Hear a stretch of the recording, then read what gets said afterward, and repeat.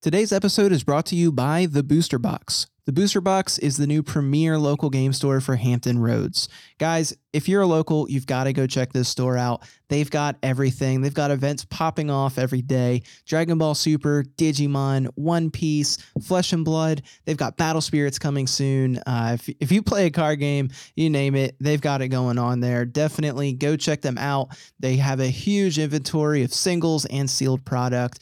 So definitely get all of your cards there. Whatever you need, they have it. And for those who aren't locals, we are working on getting some things coming to Discord and online soon, so definitely be on the lookout for that. That being said, definitely go support them. The Booster Box, you can join their Discord. I'll put it in the link below, and I'll put a link directly to their shop where you can go grab some cards today. My name is Fortune Teller Baba, and you're listening to the Hermit Style Podcast. Now, where's my brother? I need my 10 zenny back with 57 years interest. Welcome to the Hermit Style Podcast. Talking all about the Dragon Ball Super card game, from competitive play to the world of collecting, with your host, Jimmy Bacon. Yo, yo, yo! What is up, everybody? Hermit Style Podcast. We're back. We are back. I am recording this intro, honestly, way after we did this episode. I apologize. I know it's been a while. We are coming out with regular episodes again. Just had a crazy start to the year, but we're back on track. I actually have 2 episodes ready to drop. Today's episode is a special one. It's a collector's episode. We haven't done one of these in a while, so wanted to drop a new one. And basically, the last episode, we did the year in review from players' perspective. Obviously, we have Broken, the boy Trev. We have Mike on the podcast. Needs no introduction. If you didn't check out that episode, go check it out. It was a really fun one. But today, we got Dar and Emmerich on the show. Both 2 great collectors, figureheads in the collecting community. Really big on Instagram. You can go check it out. Dar's Instagram is Mythical Saiyan Dar Gib, and Emmerich's Instagram is The Collector 86, and I will drop their tags in the description below. But yeah, really dope episode, and it's really cool to hear kind of how they felt about the game from their side. I will say their perspectives a lot different from the way Mike, Trevor, and I felt on the last episode. So pretty cool to hear how they feel about it, because they also contribute to the game overall. They contribute to the community, and it's important to understand both sides. It helps us to make better decisions as far as, are there certain cards that we should be holding, selling, buying, trading? What's valuable to collectors? Because they are an important aspect of the overall game to keep it successful. I think it is important that Bandai keeps both the players and the collectors happy. And it's also interesting to hear what they think about who drives the market more, players or collectors. So we get into all kinds of things on this episode. It's a really fun one. So definitely stick out. That's the main topic. But before we do that, I do have some news. And again, just a reminder, this is late. I intended to drop this in January. So we recorded this episode about a month ago. So again, if anything's a little bit outdated, I apologize. But hopefully it's not too bad. Before we do, I'm going to get into some news that's current. So let's jump right into that. News from the Lookout. All right, this is a longer episode, so I'll try to keep the news kind of brief here.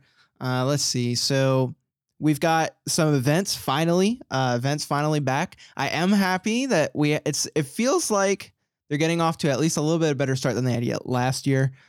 We were pretty upset there wasn't anything announced till now, but hey, they're on it now. Events are coming, and the pricing is actually a big improvement from last year. So the pricing is much better. I'm definitely more incentivized to play from that aspect, although in my opinion, the pricing shouldn't be why you play a card game like Dragon Ball, but it certainly does help, right? It's exciting. There's cool pricing. That's just exciting. So I'm definitely happy to report that this is much better than last year. I will say it's as cracked as COVID era pricing, but it's good. It's good. And one thing I like too is it looks like the IRL events are going to have slightly better pricing than the webcam, which I think is important. It incentivizes players to actually get out to the events and play. But They also did it in a way where the webcam pricing still very good. So definitely stoked about that. There's serial Gokus. I believe there's uncut sheets. There's all kinds of stuff that they announced for some pricing coming up. So that's all good news. And then, so we've got March 12th is the first one. That's Carta Magica. I intend to play in that one unless something crazy happens. I've already registered. So super pumped to play in that. I've finally started playtesting again. I really haven't played a whole lot since Nats. I just felt like we're in the off season. It was a good time for a little bit of a break. Now it's time to get back on the grind, played here and there, but now I'm getting back in the swing of things. So yeah, it's all good news, right? That's all good. It's motivational. Like I feel motivated to play again.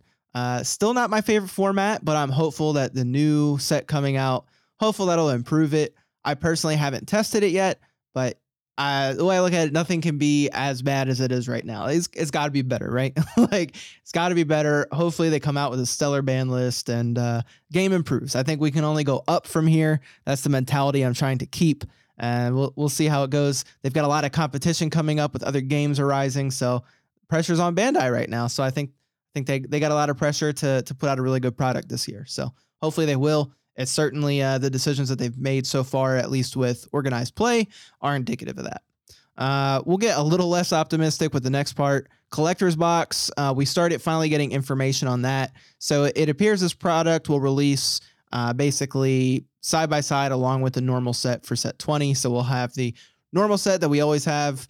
And then we also have a collector's version where there's a completely separate product where it's set 20, the collector's version. So you can buy collector's boxes. They're much more pricey, but you get all foils, you get one SR in every pack, and you get one card that's above an SR rarity. To my knowledge, that's at least what we are led to believe from what information they've released. I will say, though, they've really dropped the ball on this. Like, the information that they've released up to this point has been almost nothing. Like, we just started getting some information about what cards are in it. We see the first ever Ghost Rare Goku. I see people arguing it's a rainbow rare. For one, that's semantics. Who cares? Two, look at Goku, bro. He looks like a ghost. Like, just stop it. Y'all are capping. You just want to argue about something dumb.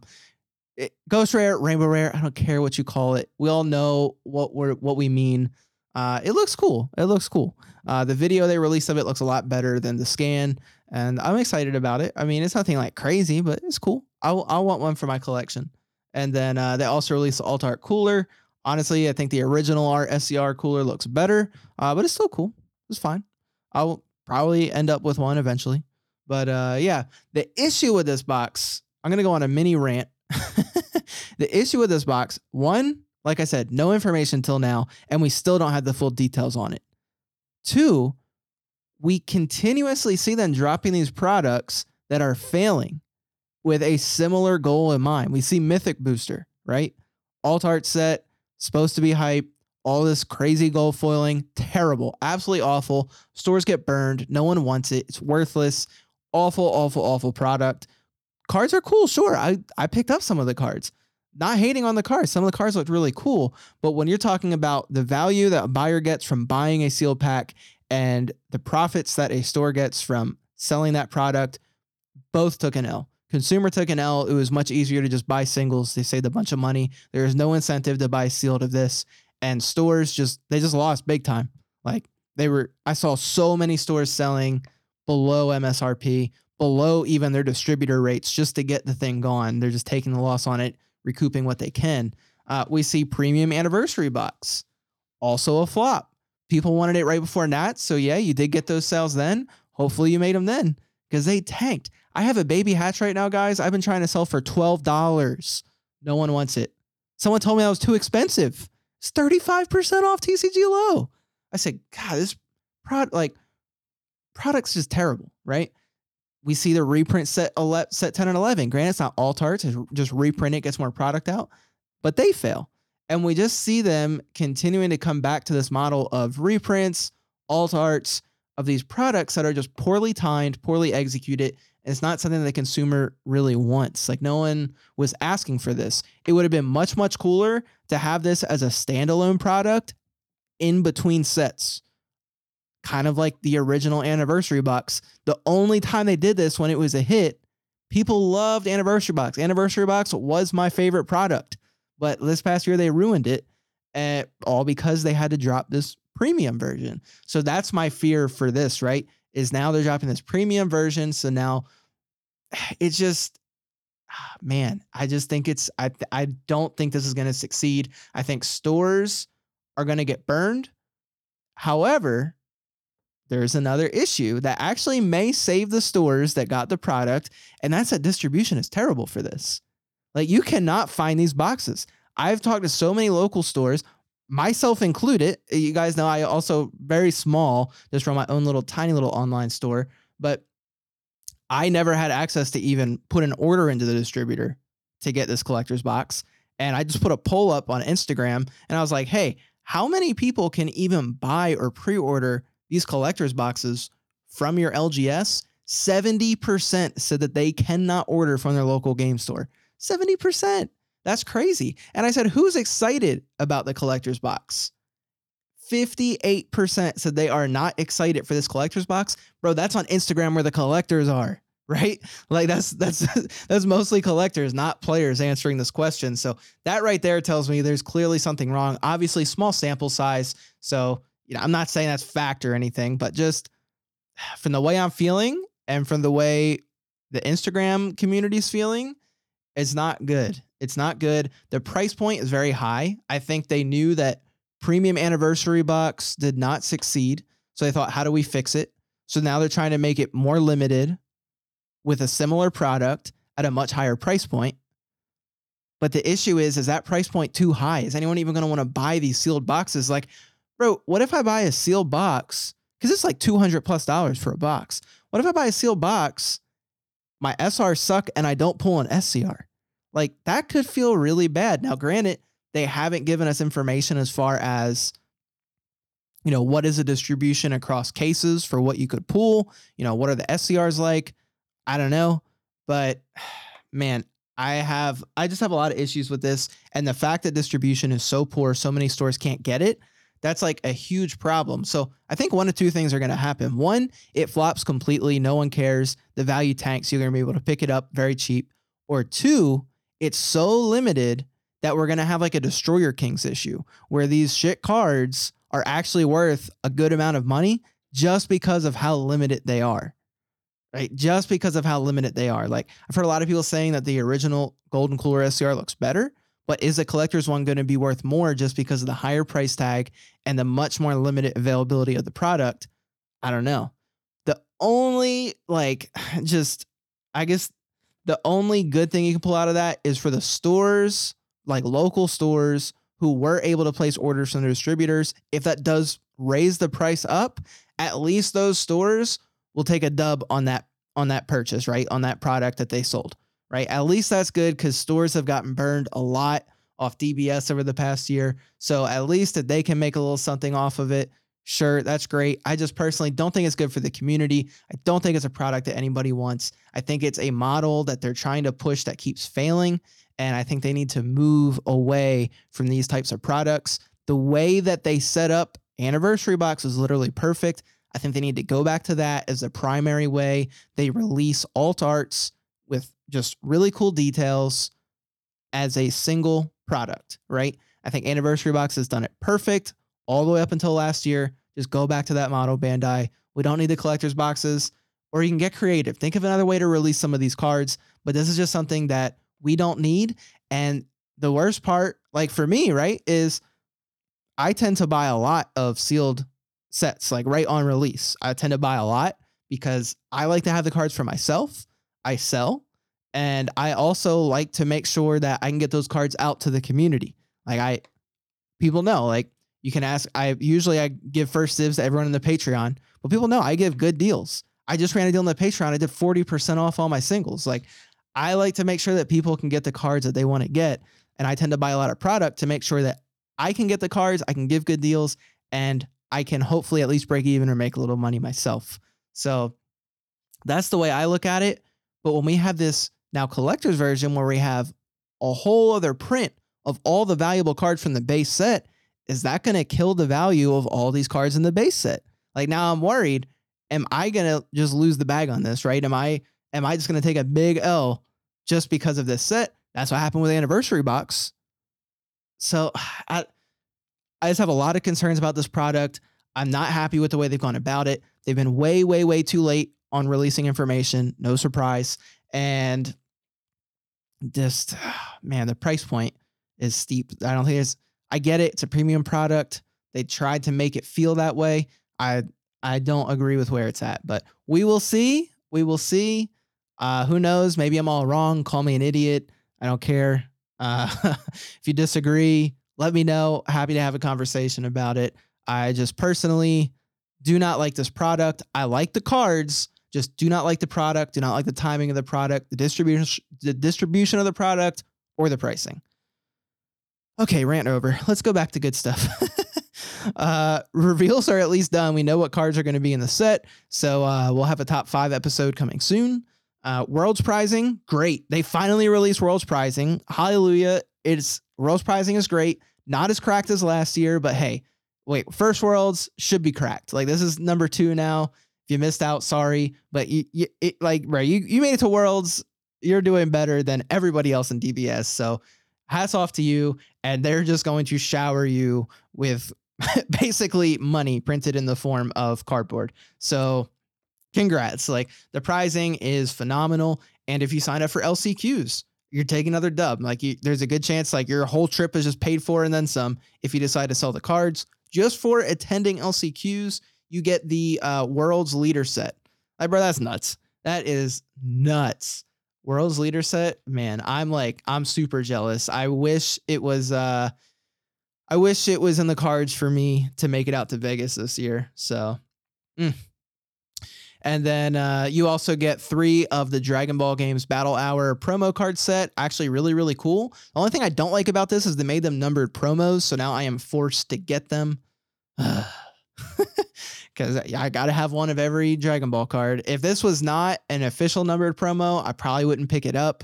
But it's an official promo. Got to have it for the promo binder. So, yeah, you guys made out like bandits. Obviously, you do well. You get more prizing on top of that. World's Prizing, you know, they brought back golds. There's a gold medal Bardock card. Very surprised they went with the base SCR Bardock, not the God Rare. I guess they just want to keep the God Rare, you know, keep that exclusivity higher.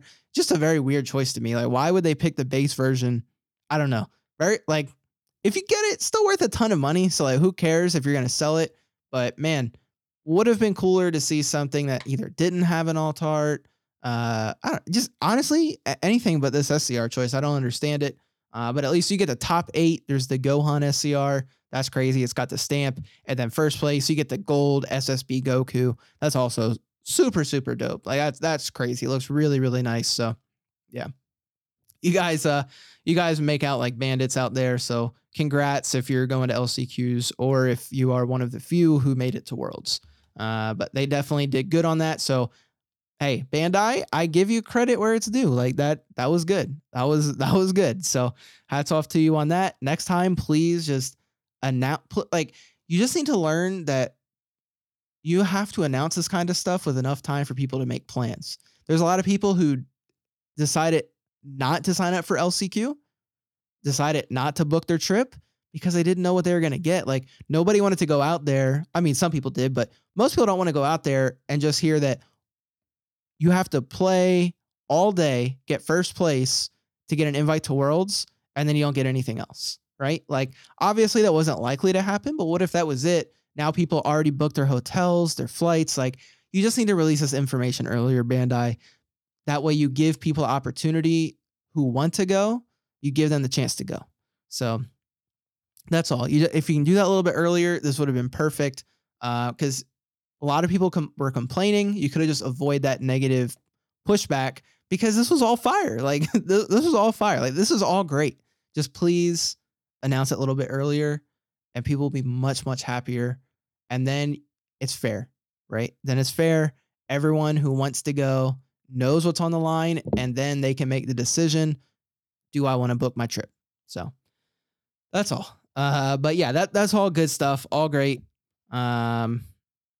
Other than that, just please update your website so that way we have information for the events. Like, there's regionals that have been like low key announced, but they're not on your website yet. Or if they are, it's in the wrong place. Like, I go to online regionals right now. And then when I go to online regionals, and I go to North America, it still only shows last year's season. Shows October 29th, 2022. Like, come on, guys. Like, killing me. Like that's the easy stuff. Just make sure that people have the information on your website. I know it's on the Facebook, but like, what happens if someone doesn't see it and then a week goes by? It's just hard, right? Like, just get the information on your website, please. But anyways, that's it for the news.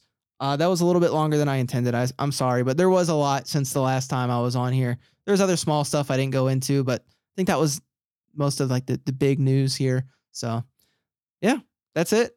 Again, let me know what you think. Is Bandai doing the right things, wrong things? I personally think there's a little bit of both. They got some things right. They got some things wrong. All I ask is that they improve. Like, please learn from it. My only concern again is just it doesn't seem they're learning from their failures, like from their failed products over the past year or two. My only concern. So we'll see. Maybe I'm wrong. Maybe Collector's Box is a huge success. But yeah, pricing, great. Bandai, please keep it up with the pricing. Please keep rolling events out. People want to play when there's good pricing. That's all you got to do. For you guys, just printing cards. Just print some good cards. People will be there. So, all right. I'm off my soapbox. We're going to take off with the collector's chat today. I hope you enjoy. Let's hop into it. Turtle School Weekly Focus. All right, everybody. Welcome into our main topic this week. We've got a fun episode planned, a little different from the last one. So earlier this month, if you tuned in, I had Mike and Trev on, and we talked all about how 2022 was from the player side of things. We talked about events, organized play, decks that we liked, formats that we liked, things we didn't like, some of our favorite moments. Well, I thought that's cool, but we've also got a lot of collectors in this space, and their perspectives could be way different. Maybe they're the same. I honestly don't know. So I was like, why don't I bring on collectors and let's get a collector podcast going? So I'm super stoked to have Dar back on the show, Mythical Saiyan Dar Gibb. What's up, my man? Thanks for having me. Absolutely. And we got Emric, my boy Z Collector 86 from Instagram. What's going on? Thanks, man. Happy to be here.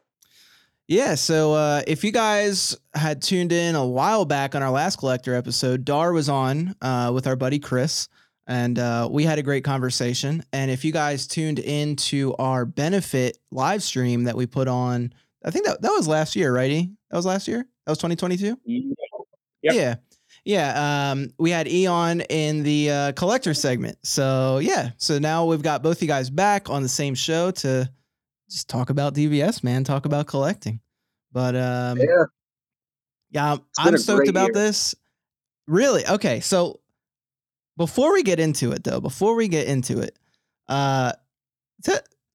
I just want you guys to like introduce yourselves, because I don't know if a lot of my listeners are familiar with you guys, but you're both very big in the Instagram scene. So whoever can go first, just kind of introduce yourselves. Let them know a little bit about you, DBS, whatever. Yeah, I'll let you go first, brother. Sounds good.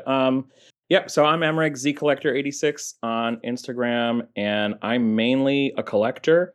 I collect a lot of Dragon Ball vintage cards, so like Super Battle, Honden, some Visual Adventure, old school Panini cards, things like that. And then I also have been mainly into like Dragon Ball Super sets. I'm not like Dar now, who's moved into the world of prize cards and medals and things like that, although I wish I could. But I stick to my lane there in the set card world. And I tried playing this game, and thanks to Chris for trying to tutor me in the ways of Dragon Ball Super, but my brain doesn't work that well. So I still have a green Gotenks deck like sleeved up because throw it out. I am a fierce defender of Gotenks as a character, so I will take any opportunity to defend him. And maybe I'll get back to playing at some point. I just don't have the time to figure it out beyond a very, very basic level. So that's me in a nutshell. Cool, man. Glad to have you. It's super dope about the vintage stuff. I definitely want to get into some of that a little bit on this show too. But sure. Yeah, it's I don't know anything about it, and I don't think, like a lot of people, I don't think are educated in it. So that's super dope. But Dar, let's head on over to you, bro. My IG handle is Mythical Sayandar Gib. I've been an active collecting again for, I think this will be my 9th year, so I've been doing it for a while. And I dabble in pretty much everything that E does as well. Like I do a lot of the vintage stuff with like Hondan, Super Battle, a little bit of Visual Adventure. I do a little bit of Score and Panini Z, some of the 2008 card game. So I've dabbled in pretty much like all of Dragon Ball's games, but 2015, when I kind of like got back into the scene, I started off with IC Cardass, which is the precursor to DBS, and that's kind of really what got me into DBS, and just kind of been sticking with it ever since. So I've just been plugging along. I also cross collect. I do Pokemon, a little bit of Digimon, and some Gundam as well. Nice. Hell yeah, man. So one thing, so I'm really interested.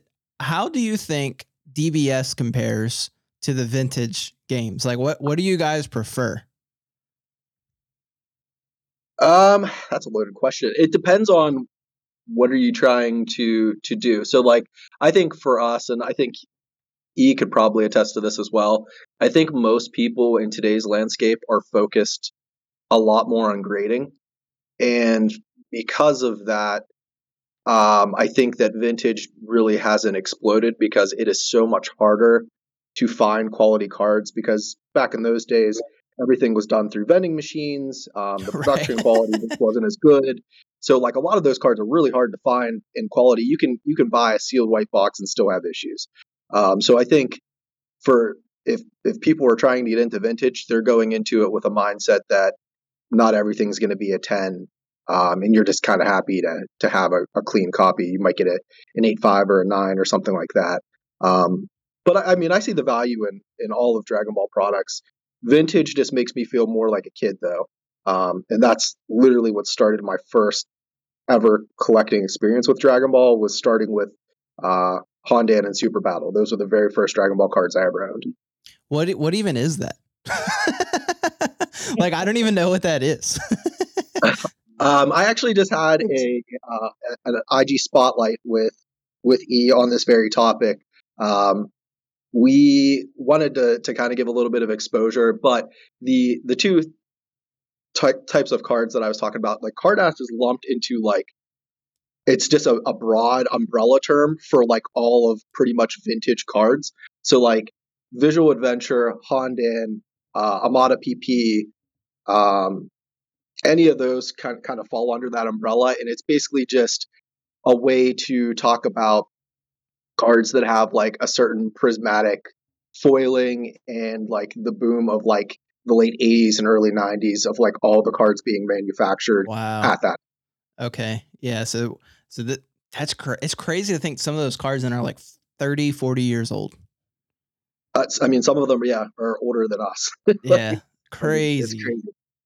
Crazy. Thank goodness, because I feel pretty old, and so I'm reassured that there are cards slightly older than me in Dragon Ball. Otherwise, oh man, yeah, I was gonna say like Cardass too, and correct me if I'm wrong, Dar, like because I think you know a little bit more about this than me, but a lot of Cardass cards were distributed, as you mentioned, like via vending machine, kind of in the same way that Heroes is via the arcade system.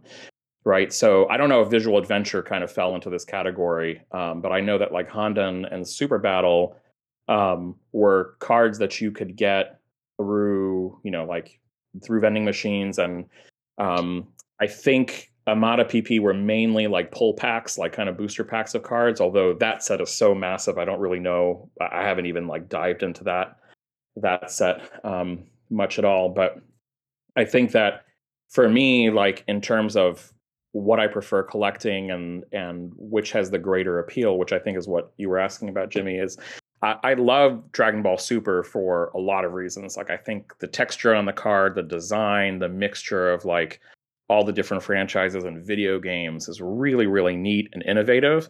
But just like Dar mentioned, like collecting those older cards, and I was thinking about this in the car on the way home today, it's funny, like I can look at a card and it brings me back to like very clear moments of watching the anime or reading the manga, and like very strong visceral memories as a kid of like falling in love with Dragon Ball in a way that like Dragon Ball Super card game doesn't quite do for me, which makes sense, right? Because like one came out more recently than the other. But there are like, even the non-foil versions of these older cards, like I can look at these things and I immediately know exactly where we are in the story and the arc. And I don't know, it's like warm, fuzzy feelings collecting all these older cards. It's like a part of my personal history, even though I do have quite a few Dragon Ball Super cards that I really, really enjoy. Like, yeah, let's not forget your most past recent PSA sub there, E. Oh yeah. What was that? So he among said other one of the most large subs I've ever seen. I mean, it was, how many cards was it total? like 157, I think. Holy shit. Yeah, it's funny. It's like I had been holding on to all these pre-release cards, and I was like, man, the day that PSA runs a special, I'm subbing everything.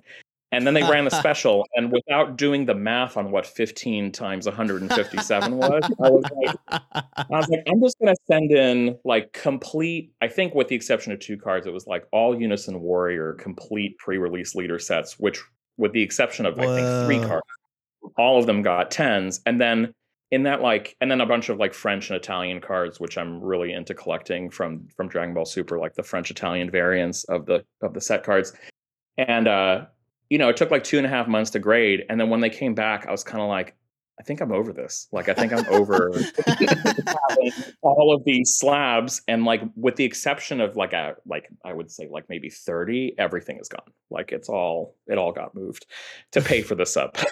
That's wild, man. That's wild. Hey, you know what, bro? That's why I like you.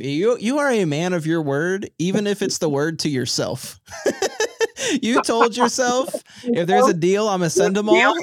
You sent it. You just said, I don't even look at the price. Here we go. Yeah, when he did that, I was just like, man, what a baller. Yeah. I think the word you're looking for is reckless spender. Hey, man, both can be one and the same, Yep. That's true. All right. So I have one more question about vintage before we shift the conversation almost entirely over to DBS.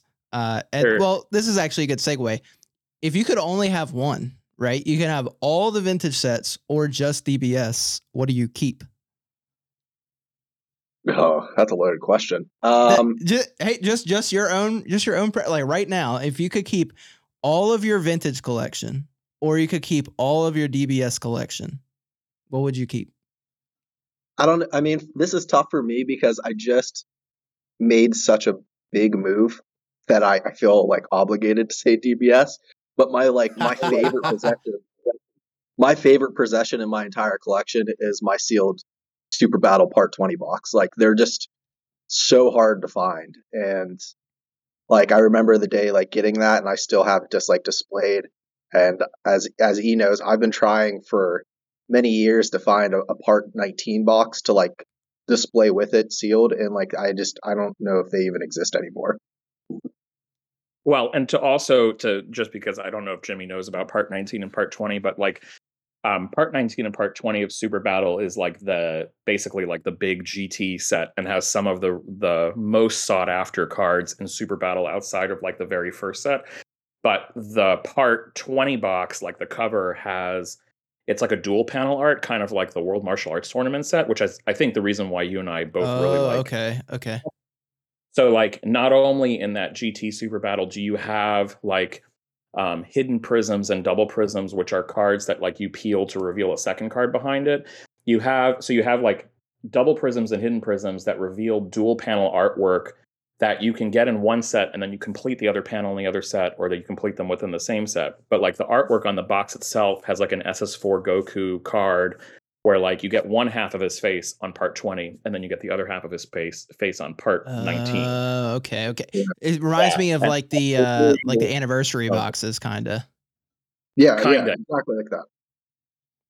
Yeah, so it is Part 19. Like, when they got to the end of printing Super Battle, the print run on that whole set was getting like lower and lower because they were getting ready to transition to a new set, and they weren't quite sure what the numbers were going to be, so they didn't print quite as much, which is why like the white boxes, which is the boxes that you got these sets in before they hit the machines, like you can find them in abundance for like the middle sets because of when it was really popular, but as it's getting to the end of its run, it's really hard to find unopened white boxes from like parts 8. Interesting.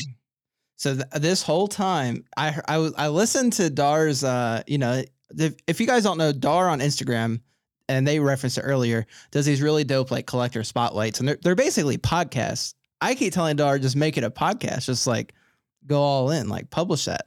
But they're really good. They're really informative. He highlights really cool collectors. But I know you guys did this one, and you did another one. I don't remember the guy's name, but it was also, I think it was about like score or another. Yeah. I just did one with an Instagram collector by the name of Super Saiyan North.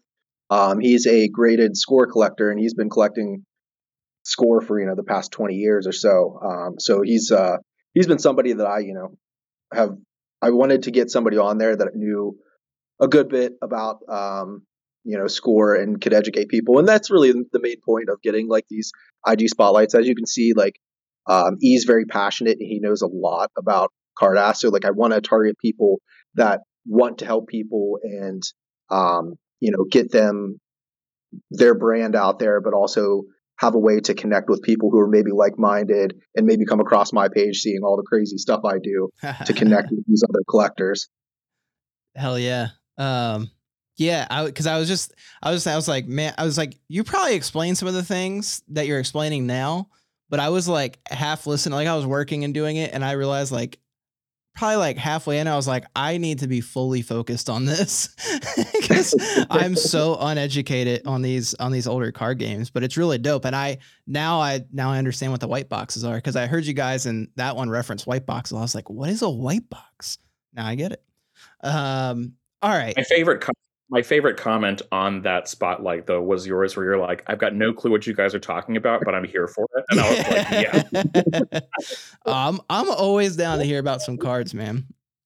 Always down. But all right, let's hop in to 2022 in review for collectors. So whoever kind of wants to start, I know we were just kind of briefly discussing this before the podcast started, and Realm of the Gods obviously was a big set for 2022, and that I think kind of started it off. And I think that was, in my opinion, that was probably pretty big for the collectors with the God Rare, but I'd like to hear what you guys thought about it, and we can kind of go from there.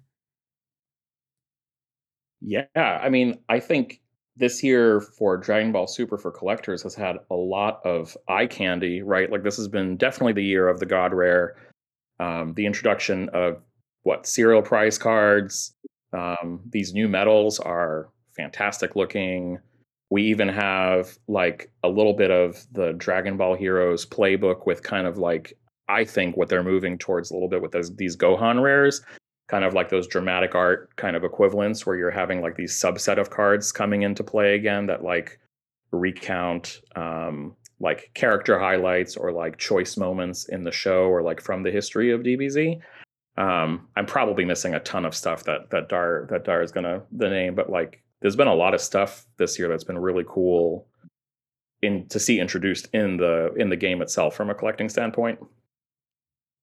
I mean, I think that this is probably one of the best periods, if not the best period, Wow. For collectability, because from my perspective, like when there was a lot of people that were new kind of coming on board, there was this whole big fuss, like, because there was a moment right around like where Universal Onslaught hit, then the pandemic hit, and then everybody kind of like saw like Universal Onslaught and got excited about it, and then they changed the style in Unison Warrior. So when that happened, a lot of people kind of were like a little annoyed that they took away like the texture, and like they kind of focused more on like what is considered non-canon characters, and like a lot of collectors I felt like were kind of scorned by that. And so I feel that over the past couple years, Bandai really listened to a lot of the feedback from collectors, and they've done nothing but give collectors pretty much everything they want. Like every main set now has at least one SCR that's considered canon. They're pulling stuff like, vintage style cards like Oath of Z. There's the texture back. I mean, they really have done a lot to make the sets work so that people who feel like they maybe missed out on the early stuff feel still pretty good about getting like a god rare if they're lucky enough. So I just think they've done a lot of listening to collectors, and they've really pandered to kind of make this game similar to like a Pokemon style. Like, there is a collector base that is just as active as its player base, and they kind of want to keep both bases happy. It's so interesting to hear that, because in the parallel in the players world, we were talking about how bad it was for the past year for players. I mean, we as players in my opinion, we had a pretty bad year. I don't know if I would call it the worst year, but it was definitely not a high. But that's really dope to hear from your guys' side how great it was, because that at least brings in a little more positivity and reassurance that, like, hey, maybe this target market wasn't as satisfied, but these the collectors who have been dissatisfied for almost all of Unison Warrior, you're telling me this is one of the best years. So that's obviously a good thing to get them back in, right? I mean, I think so. I mean, I don't know. What do you think, E? I just, when I look at some of these sets, like, I feel like they've been performing pretty well. Like Fighter's Ambition, with the Son Gohan rares that are like kind of like, I guess you consider they're kind of like an SPR, right? They have performed very well. I feel like those cards are a nice collectible piece. You get all 5 of them together. Like, that's something that gets people out to buy product. And then, because really what I think they want to do is they don't want people like having products sitting on shelves. And whenever they did like those reprints of like the first 2 Unison Warrior sets, terrible idea. Terrible idea. And it was mainly because like players didn't have access to what they needed, right? There's a lot of staples in those, like Dormant Potential, Violent Rays was in there. Like, there was like a lot of stuff that I knew that you guys needed access to that you didn't have access to. And then they put like that stupid reprint set on, and like now none of like those cards in either of those sets really are worth like anything. And the funny thing is that by the time they released, no, like, players didn't care at all. It was like way too late. Yeah, it took too long. There was too much uproar from like the people who had just joined, and they were worried about their products getting diminished. But then, like, when you do stuff like that, you kind of stick it to your local businesses, right? Because like, I can go to any of my shops locally, and I'll still see like the second printing boxes just sitting there because nobody wants them. Yep. Yeah, well, I mean, I'll backtrack in a second, but just to speak on the reprints, I think what really backfired for them was releasing those 2 sets as reprints, followed immediately by Mythic Booster, which I think was another whole set of basically like alt art reprints that like had, from my understanding, Jimmy, and you can correct me, like a couple of cards that were meta relevant, but largely most of the reprints and alt arts were not really meta relevant. No, they weren't. I can't tell you how many Broly's and Goten the Awakenings I have like in a box somewhere. I'm just like, enough. Like, I don't need this card.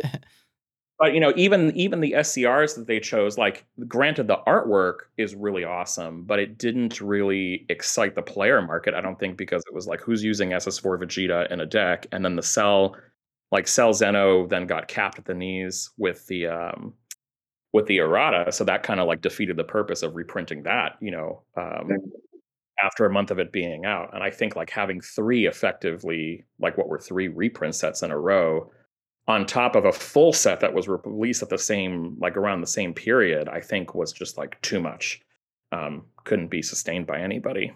Like, but I do agree with Dar that like, I think Zenkai has been really interesting for me. I know he's not a fan of the first set, but I think that the artwork on the first set, and not even just talking about value of cards, I think the artwork in these 2 sets has been really strong. And that's something that I look for a lot, is like the art itself, regardless of the rarity. Like, up until recently, I was collecting full master sets of everything from Unison Warrior on. And I really am a fan of like just good artwork. And I think those Z Awaken leaders have some really cool movement on them with the way that the leaders are depicted on them. The Son Gohan rares are really cool, neat subset. The SPRs look great. Even the SRs from my standpoint, look really good. And then the SCRs have just been really, really nice. Like just a pleasure to like an exciting pull, regardless of whether it's the SCR you want or not. But also texturally, just really, really gorgeous cards. And I think they're hitting it out of the park from that standpoint in terms of set cards. Yeah. Yeah, no, I agree. You know, I'm sorry. What did you say? Go ahead, E. Oh, that wasn't me. I think that was Jimmy. Oh, okay. Go ahead, Dar. I think, I don't know. My audio must have messed up. But anyways, Dar, you can go ahead. Yeah. So, I mean, I think that when I look too, I look at like the performance of like older sets too. So when I'm like evaluating how I think that they're doing, and if you actually go through and you look like, if you're not a graded collector and all you're looking at solely is just like the price of like a near mint raw card on the marketplace, if you go and actually look at TCG Player at the first 15, you'll see that the new sets do really well. So I'm looking at it right now. Top two are Son Goku, the Awakened Power, and then Apex. Third one is Broly, Agent of Destruction. And then after that, it gets interesting. Son Gohan, Beyond the Ultimate, Piccolo and Son Gohan, Newfound Might, SSB Vegeta, Freeku. Then you have Ultimate Force Vegito. There's the fourth one from like sets 1 through 9. Then you have Cumber, SS4 Vegito, Kai. So like there's a lot of really newer cards that are kind of holding their own weight against some of those older ones. So I think to me that says they listened to people from the collector side that they knew they needed to maybe inject some of these like canon moments into the secret max rarity and kind of make it worth that chase of opening a product.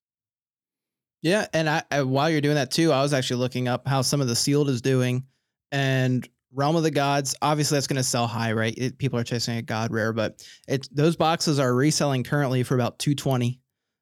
We've got, and then the last two sets are at around $100 to $120.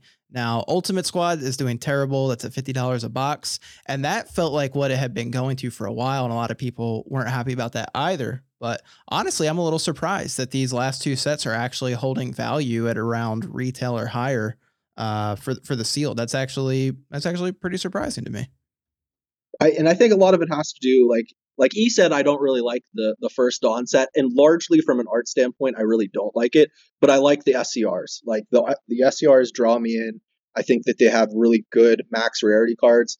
But like outside, like I also am a master set collector, so like I like to look at sets as a whole because I'm going through my whole binder, and like I just thought like some of the Zenkai art was a little funny, but it's kind of grown on me as we're getting a little bit further into it. Okay, all right. Well, that's good to hear. So here's a question for you before we kind of get back into the year in review. That just kind of dawned on me. So when you were talking about, I guess when you're talking about these different sets and whatnot and how you feel they're doing, you were saying, obviously they catered a lot more to collectors. They did a lot of things that collectors are very happy about. So as far as the market goes, how much of an impact do you think collectors have on the market? Do you think they have a big impact? Do you think it's mainly player driven and collectors support it? Or do you think it's the other way? Do you think collectors are the ones like purchasing in bulk and the players are the ones that just kind of contribute to what the collectors are doing? I'm curious to hear your thoughts on it. So from my perspective, I still think that players are the bigger contributor to market motivators and like what is hot, what's not. However, I do think that for the max rarity, so like secret rares, I think that is probably about a 50-50, but anything else is like, it's really driven by you guys because you are going to be throwing it in your decks. Like whenever I started like the IG spotlights and stuff, I was talking with Top Son Goku, and we were talking about like ways to like get connected with players because we felt so disconnected from the player and collector base. And like we wanted to see like if there was a way to like bridge the gap on things, because I know that like whenever I'd go into like the Facebook groups and stuff, I remember seeing like a lot of frustration on people like buying out certain cards, and like then players are like, we don't have this, why is this happening, how do we get our game back, kind of deal. But I think that now the printing is like, I think that early on the printing was pretty heavily printed just because they were trying to get the game off the ground. Then it maybe dipped because like the presence wasn't there for people buying up product. And then the collector base came in the COVID years. And I think that has kind of swung things up. But you guys definitely, I still think, are more market driven than us. Yeah, no, that's an interesting take, and I definitely tend to agree with it. I don't know if I agree that the SCRs are 50-50. I think it just depends on the SCR. Like I think there's like a scale, like if it's an SCR that's collectible that collectors are obviously chasing, then I think collectors are going to impact it way more than players. Yeah, it definitely does matter for that. And I think a lot of that has to do with the things we were talking about. Like a lot of collectors, like if it's like not Goku or Vegeta, for the most part, most people like don't want it in their collection for whatever reason. Even if it is a fantastic looking card. It's just those two just hold so much weight. And then like we don't really have enough niche collectors. Like if you go into like Pokemon or like Yu-Gi-Oh, like there's certain people that are collecting certain monsters or certain, you know what I mean? Like we don't really have that yet. So I think they have been trying to make sure that at least one of the Saiyans is on a secret rare now. Because a lot of that Unison Warrior stuff, like they didn't have as many of like the good Saiyans on them, and kind of that was reflected of how people were buying up product at that time. Yeah, I definitely agree with that. The way I've always looked at it is if there's a playable SCR, it doesn't matter who the character is. It's going to be in the realm of, I would say, 200 to 400, depending on how good that deck is. Like if it's a tier 0 deck or every tier 1 deck needs its SCR, it's going to be 300 plus. If it's an SCR that just maybe one tier 1 deck plays, but it's a really strong deck and you need to have that SCR, I'm looking now in like the 2 to 300 range. Now, if any of those SCRs are also collectible, I'm just expecting that to double at that point or more. That's kind of how I look at it. And I think that's kind of been proven. Like if you look at Apex of Power, like obviously very, very collectible. A lot of collectors, seek that card, but there's been many times where Invoker has been a top tier deck. And then all of a sudden collectors need it. So now collectors are wanting to dish out the cash. And then that's when we saw that card over $1,000 for the raw copy at one point. Same thing with Victory Strike, Awaken Power. Either Apex Victory Strike too. I don't know. I just consider the H-Drop Victory Strike. I don't know why, but Awaken Power, I mean, same thing. Like that card skyrocketed. It became like the face, I feel like, of the game for some collectors. And there was times where that card was very playable. So I find it interesting when it's playable and the collectors go after it, and then who the characters are, because those cards I feel like were way more driven by collectors. But if you look at a card like Beast Gohan, I feel like it's more 50-50.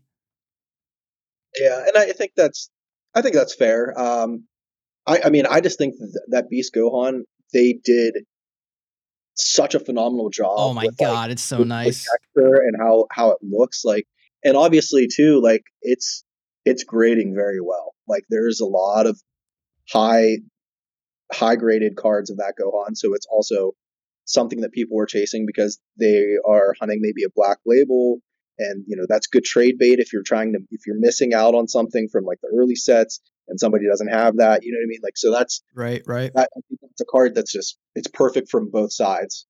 Yeah.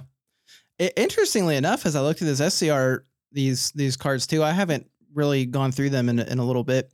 A lot of them have really fallen recently. I don't know if you've noticed that or if that's a trend right now, but a lot of these SCRs are like heavily falling. I mean, you can pick up let's see.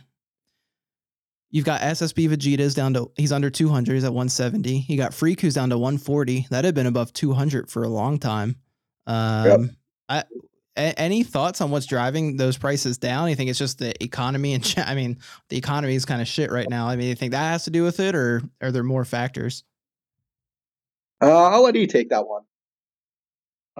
Well, inflation stinks. But I also would wager that the folks who really wanted those cards have them already, right? So like, I don't know what the black label count is on something like Friku or SSB Vegeta. But I know that like Gohan, for instance, is at 32 black labels graded already as of yesterday, maybe 33. And my guess is that like with Friku, it doesn't seem to be very playable at the moment. No. Right. It's never really been, to be honest with you. Yeah. So I think that like the fact that people aren't seeking it out for decks impacts it. And I also think that all the people that, at least collectors, like when that card came out, like, Dar and I both know collectors that like on release bought like 6, 7, 8 copies to grade right away. And then Some once you sold got for your 600. This is crazy. Yeah, no, it was wild. And I was just like, where do you guys work? Like, it's pretty wild.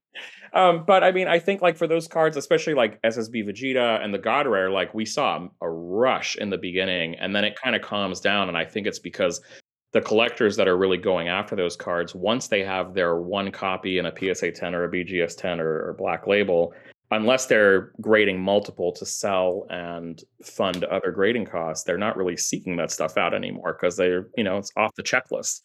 That makes sense. Which would make sense to me. Yeah. So yeah, no, that makes sense. I feel like that means at this point we need more collectors in, right? Like we gotta grow, get these cards going.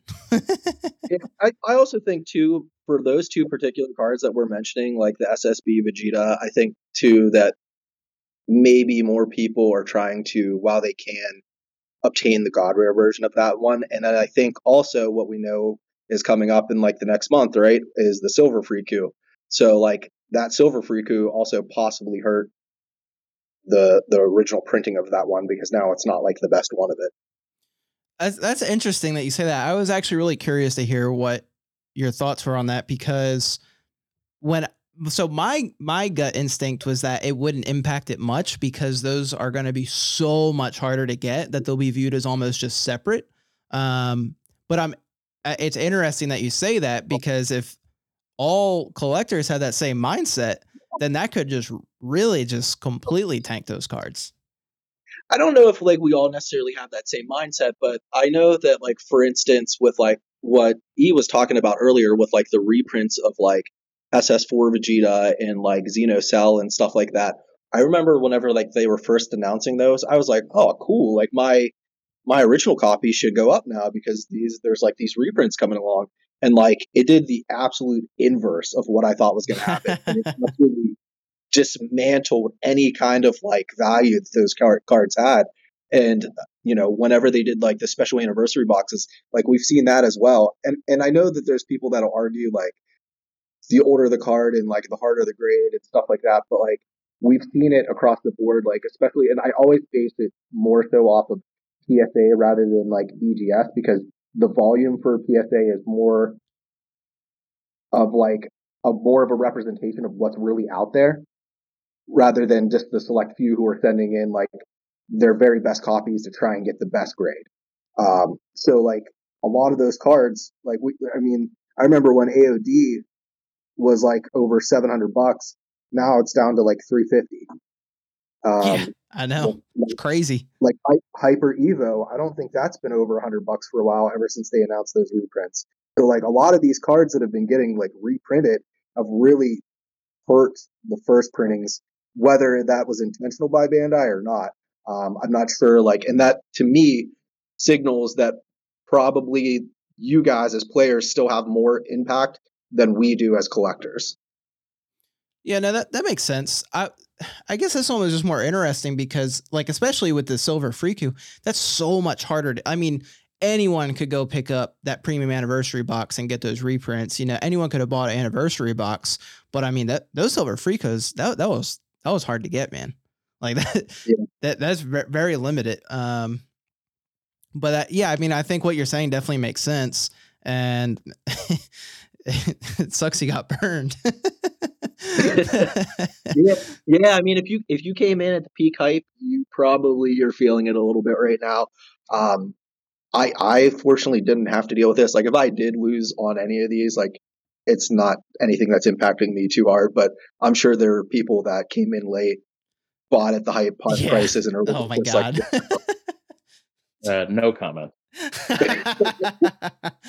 Although I have to say, I did not buy Cell Zeno at 700. I was like, yeah, that's not happening. There you go. But there you go. yeah.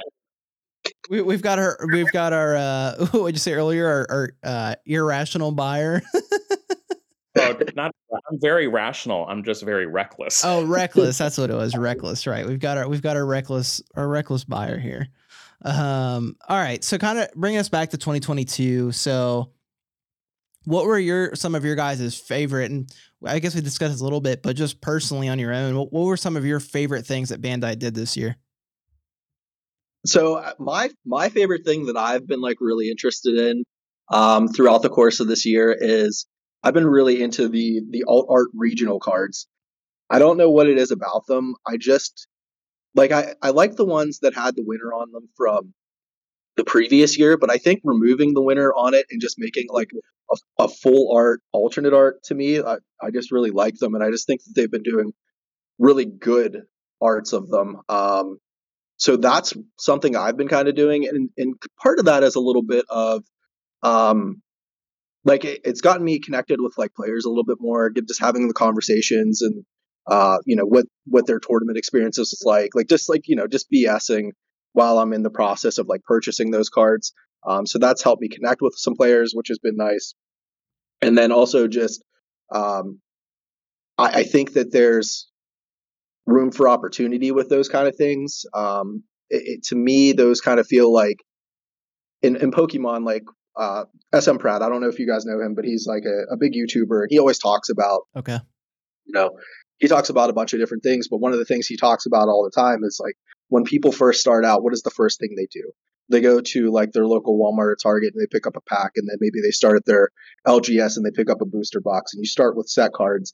And then as you progress and get more, you dive deeper into this rabbit hole, you thirst for that knowledge of like, where do these things come from? So I've been like thirsting that knowledge, going down this rabbit hole of like all of these tournament cards, and it's been a fun adventure for me. That's really dope, man. And I'm glad to hear that, because honestly, for players listening, that's probably like one of the best things that a player could hear, right? Because a lot of these players don't care about these prize cards. They just want to play. So for them, the prize, I mean, it sounds, I guess, a little shallow, but the prize is to sell them. Like they get to win these cards and they sell them, and then they get to go play a game they love. And if they do well, they get their trip paid for, they get their entry fee paid for, and like that's a super good feeling. So it's definitely cool to hear that you're into those as a collector, because that's ultimately what players would love the most, is if collectors chase these winter promos. Yeah, I mean, I'm sure I'm funding some people's travel because I've been all over them. But like to me, like I think it's a no-brainer for me, because we just talked about the SCRs a little bit and stuff.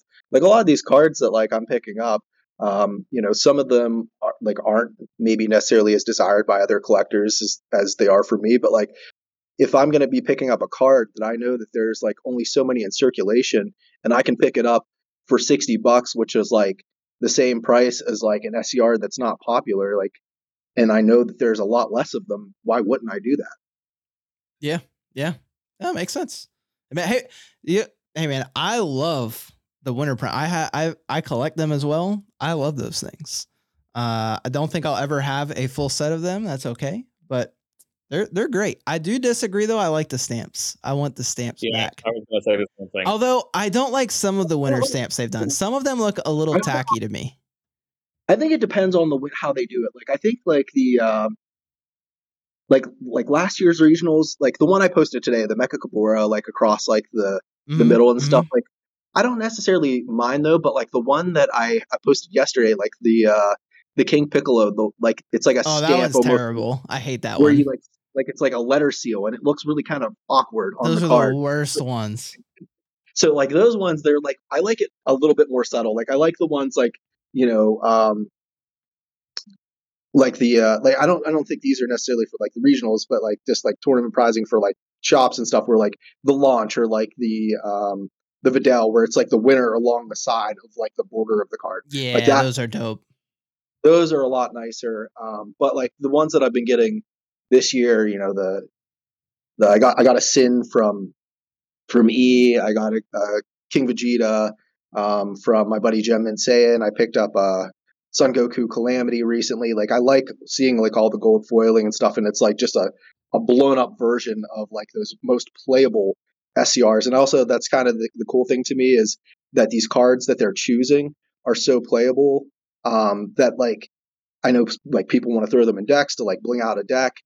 So I know that some of them are probably going to get, you know, a little beat up in some of these decks. So from a collector side, to me, that's going to keep pops low. And that kind of also gives me incentivization to like continue to chase them. Yeah, they've been, from a player standpoint, they've been very hit or miss. Like it's very random. Like some of these regional sets this year were just horrid picks. Like no one wants to play these cards. And then some of them like really good picks. So it's been very weird to see their card selection. I was telling Chris, I really hope, because I know that the Fighters Ambitious, like, or Fighters Ambition, Black Smoke is like really popular right now. And I'm like hoping that card is like, I want that as a regional so bad because I love Black Smoke. I just think he's such a cool character. So like that's what I'm like very, very much hopeful for in next year's regional. No, that could be a really good one. A lot of people do want that card. And the cool thing about that card is it's generic. So like decks that don't necessarily even need it can almost always consider it as a side deck option. So it's just a pretty it's like it has a lot of utility. It can do a lot of different things for a lot of different decks. So that's definitely would be a good pick if Bandai, if you're listening. But all right, cool. Well, E, what was one of your favorite moments of 2022? What was kind of what you liked the most? Oh man, I mean, there's a lot of cool stuff. I don't have a lot of this cool stuff, but I mean, the closest I got to a God Rare was the one that I picked up for you from that you dude. Did. Oh my God, bless you, bro. I was so stoked. I was like, you messaged me.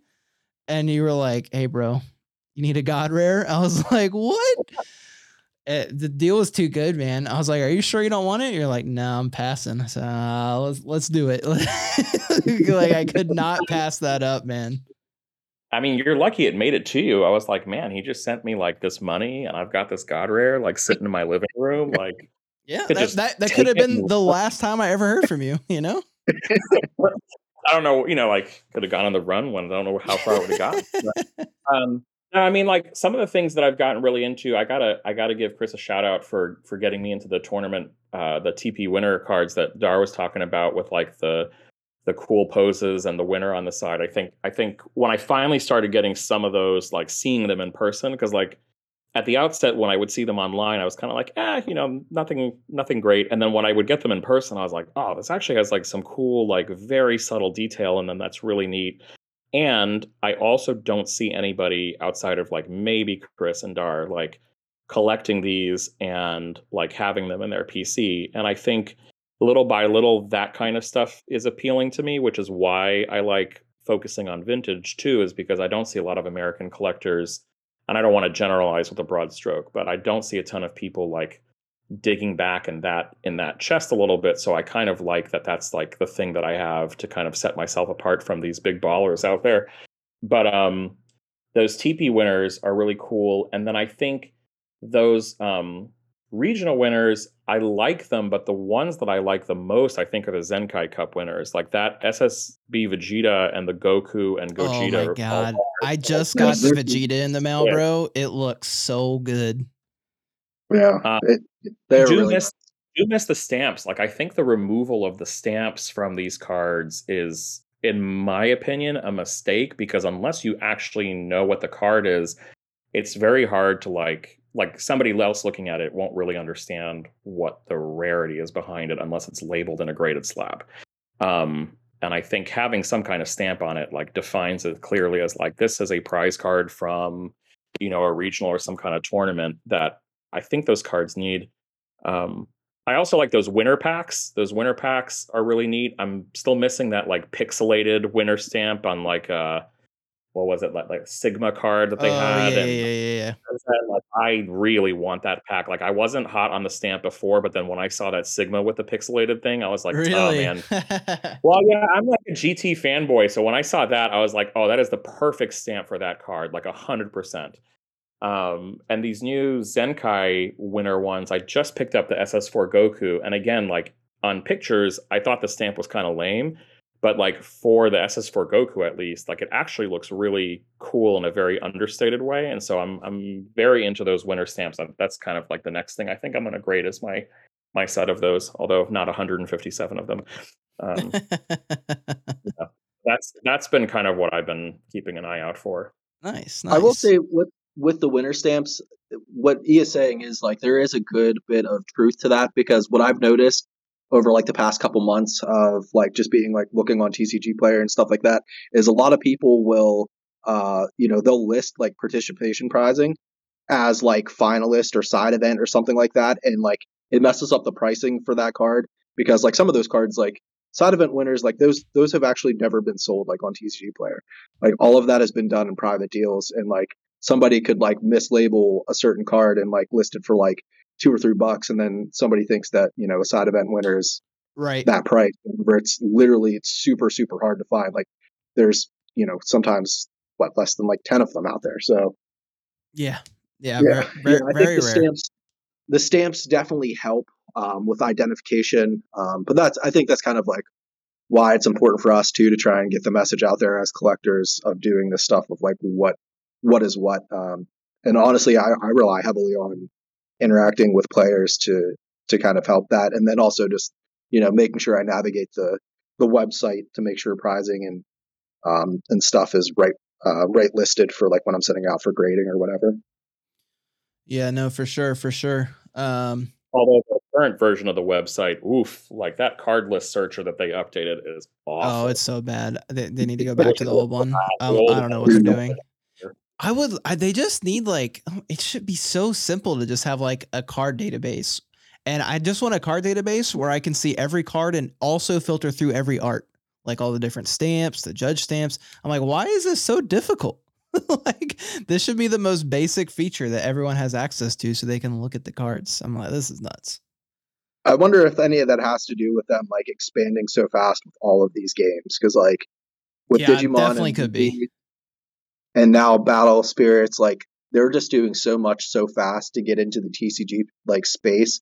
Like, and I mean they're doing a good job. Like they're getting a nice slice of that pie, but they cut corners when they do stuff like that because they're pushing so fast and so quick to get product out there for people. No, for sure. All right, before we wrap up our talk about this year, anything that they did that you really hated or you really disliked, I guess, that Bandai did from a collector standpoint? Or was this just like overall just like a goated, just amazing year? I have not been in this long enough to say if this is a goated year, because I came in at set 10. Like I was walking to Target and I was like, oh damn, it's a Dragon Ball game. Like I had no clue about this. Wish I had known sooner. But I would say that like this year has been pretty good. The one thing that I wish that they would kind of chill out on is the frequency of releases that they do, so that they can focus on either slightly smaller sets with higher quality cards in them, or just like giving consumers a little bit of a break. I feel like this year has felt like intense, with there being release upon release upon release, and then a reprint set, and then an anniversary set, and now we have the next set coming out, and it's got like the main set. I mean, it's not 2022 anymore, but like, as an example, we have like a main set followed by this expensive collector's booster box, kind of like what Magic the Gathering is doing with like Illustrator reprints of the same cards from the same set, and then reprints or like alt arts of the alt arts.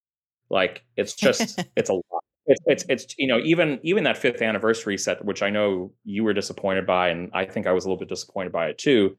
Like we're gonna have an alt SCR and then an alt SCR, and it's like, why can't we just have one really good alt SCR and call it a day? And I know that it's to get people to buy product and to make money. Like I totally get the economics of it, but I think maybe kind of slowing down a little bit and focusing on really having, like, for the players, cards that actually are long-term playable and not, it sounds like having them be so deck locked is like a big issue right now. And for collectors to kind of like give everybody a little bit of a chance to breathe. And on the printing side, like I've noticed in Zenkai, like the new foiling is great, but like, man, the print lines on those cards are pretty bad in some cases. Do you think they're getting worse? Not necessarily, but I think the foiling that they've chosen makes those print lines pop out like really. Okay, I feel you. Okay. Yeah. I think it depends on the card. So the cards that have like more texture, you're not seeing that as much on. But like for instance, like the Super Saiyan Blue Kaioken Goku. Oh yeah, they were bad. That one is super noticeable. But then if you like look at like Vegito or Bardock, it's not as noticeable. Dar, anything you wanted to add to that? I mean, I think I agree with E on like the releases definitely felt overwhelming, especially because like I collect multiple Bandai games, so like I was definitely spending way too much money. But I don't know if there's anything that I necessarily dislike. I think for me, I want the players to kind of be happy with prizing. That way I can continue to buy prizing. So I think they just need to I think they need to kind of walk a very fine line, because like, with like last year's, like they gave out so much of like those regionals and stuff like that, like it kills the values. I thought this year, like they did it really nice with like, there was like the hype behind Godly Aura. And that was like the first, which was such a weird concept because it's like, it was the lowest on the totem pole out of those three when it first initially came out, but it had the highest price point. But like, I think they just need to make sure that they have like a fine line where like the prizing will be good enough so like the players can sell it, and then collectors are still happy because they're not oversaturating the market. Well, I'm happy. This has been way more positive than than the players recap of this last year. So that makes me happy. I genuinely needed this more positive DBS talk in my life, because it's been nothing but negativity from from everyone I've been talking with. So this has been refreshing. I always find it like really funny when I see on like, it's inevitable. Every so many months, I just always see like somebody post like, "Is the game dying? Is the game dying?" It's been doom and gloom since like literally the set one. Yeah, no, it has. There's definitely always those people. All right, so last question, and then we're gonna get into some questions that the Instagram community had for you guys. What would you like to see this year that Bandai do that either they haven't done before, something that you'd like to see them bring back, or really anything? What would you like to see for 2023? Oh, I've got some thoughts. One, I want to see Dragon Ball cards in cereal boxes like they did for Pokemon. No, that's a joke. But I was like, hold on. No, I think that what I like that they are not necessarily copying, but like taking a page out of the Dragon Ball Heroes playbook. And I think that Dragon Ball Heroes has been doing some really neat stuff with the dramatic art sets in the last two sets that they've released, which are like these the cards have a slightly different framing. It's like a small subset of like 5 or 6 cards that feature like really iconic moments from the show, and they look fantastic. I just got a bunch of them in the mail. They look really good. They've also been doing like a more modernized update of Cardass cards in Dragon Ball Heroes, and so like it's really neat to see kind of like a little bit of a modern take on the prism and the borders and all that stuff of these cards that like, for at least in like Honden and Super Battle, have been like so iconic in some of those sets. So I hope that like Dragon Ball Super, in terms of when they're coming up with like alt arts and rarer cards and sets or things like that to throw at collectors, that they're thinking about like an alt art doesn't necessarily have to have like, a redraw and then tons of gold foiling on it, even though it's cool. Like an alt art could be like the same art but in a more vintage style or something like that, kind of like a throwback to like the 90s or something. And I also like really want to see peelable cards, because I think that was one of my favorite things about vintage cards, that you'd have like hidden prisms. And I don't know how this would work in the game, like I think they'd have to but it worked. I mean, like Super Battle was a game in and of itself, even though it was not nearly as complex as DBS. So I think it's doable with some thought. But like you had hidden prisms, which were non-foil cards that you peeled to reveal a full burst like prism card. And then you had double prisms, which were a prism that you'd peel to reveal a second prism behind it. And I think that exploring that kind of like dynamic of having one card in a set like that, or kind of like Pokemon did with that Ditto that you could peel on the Pokemon Go set. Right. I think that's kind of cool. I know it kind of edges on gimmicky, but I think it kind of makes it a little bit more fun in a way. And I like open packs, and I think when I opened that Ditto, I was like, oh, this is sweet. I get to peel a card. Like it was like being a kid again a little bit. So those are the kinds of things I'd kind of like to see as a little bit more throwback to the vintage stuff that was out there. Yeah, I've really enjoyed that as well. I would like them also to maybe incorporate some of those vintage style like puzzles. Like I thought World Martial Arts Tournament, for as much crap as it gets, like I enjoyed like that's my favorite set. That's my favorite set. Yeah. I'm not lying. I love that set. It's visually appealing to me, and like it reminds me of like being a kid with like putting together like the puzzles, and like I still really enjoy like the products. They're reprinting a lot of those old vintage card assets. Me and E have been gobbling that stuff up, but it's like a lot of those like older sets they have like those, you put the two cards together or you put multiple cards together and it makes like a nice big art piece. So I enjoy that. So good. Yeah, it is. But I'm trying to think of like anything else that I would really like to see them do.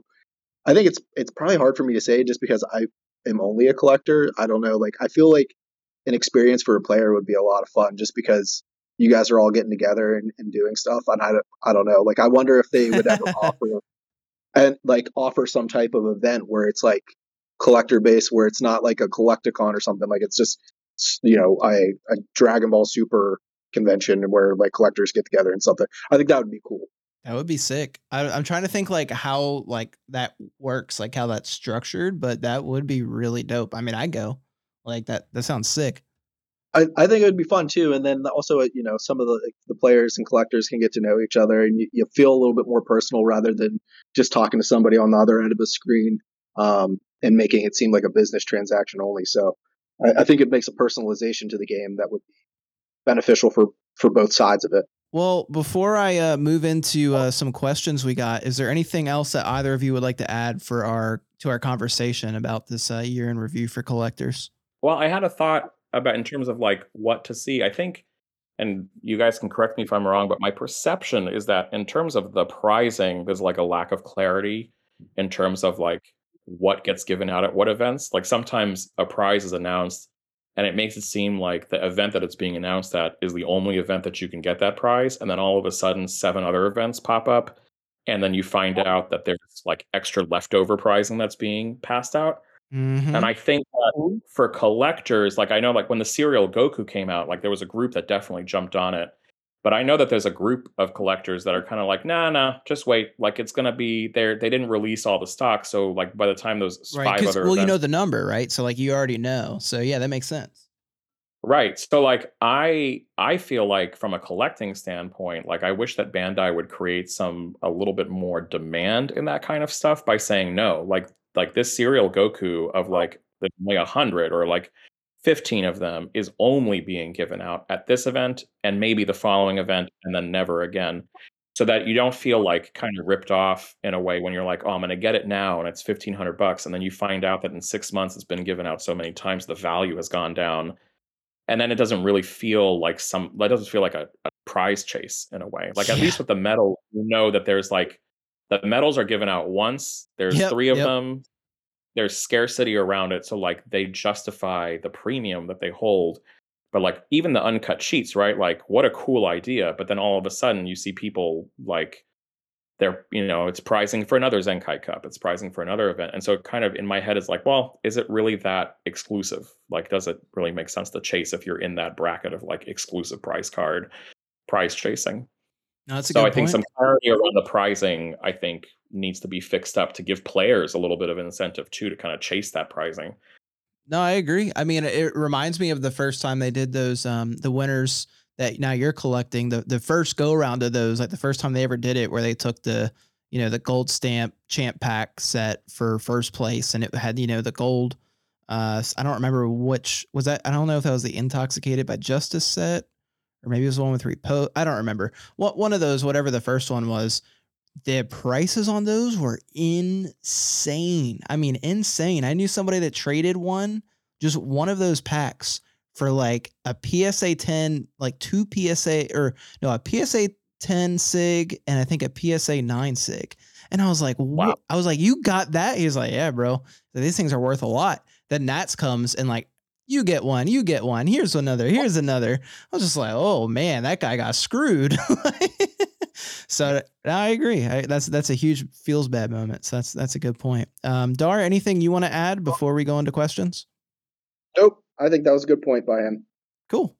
All right. So that's our year in review. I hope you enjoyed it. Let's hop into some of these questions we've got here. We will start from the man who we thought may have joined us tonight. I don't even know what his question is. From C. Irv Collects, he says, ask Dar how many Height of Masteries does he need to buy off TCG Player to hit a black label? I knew he would ask something stupid. So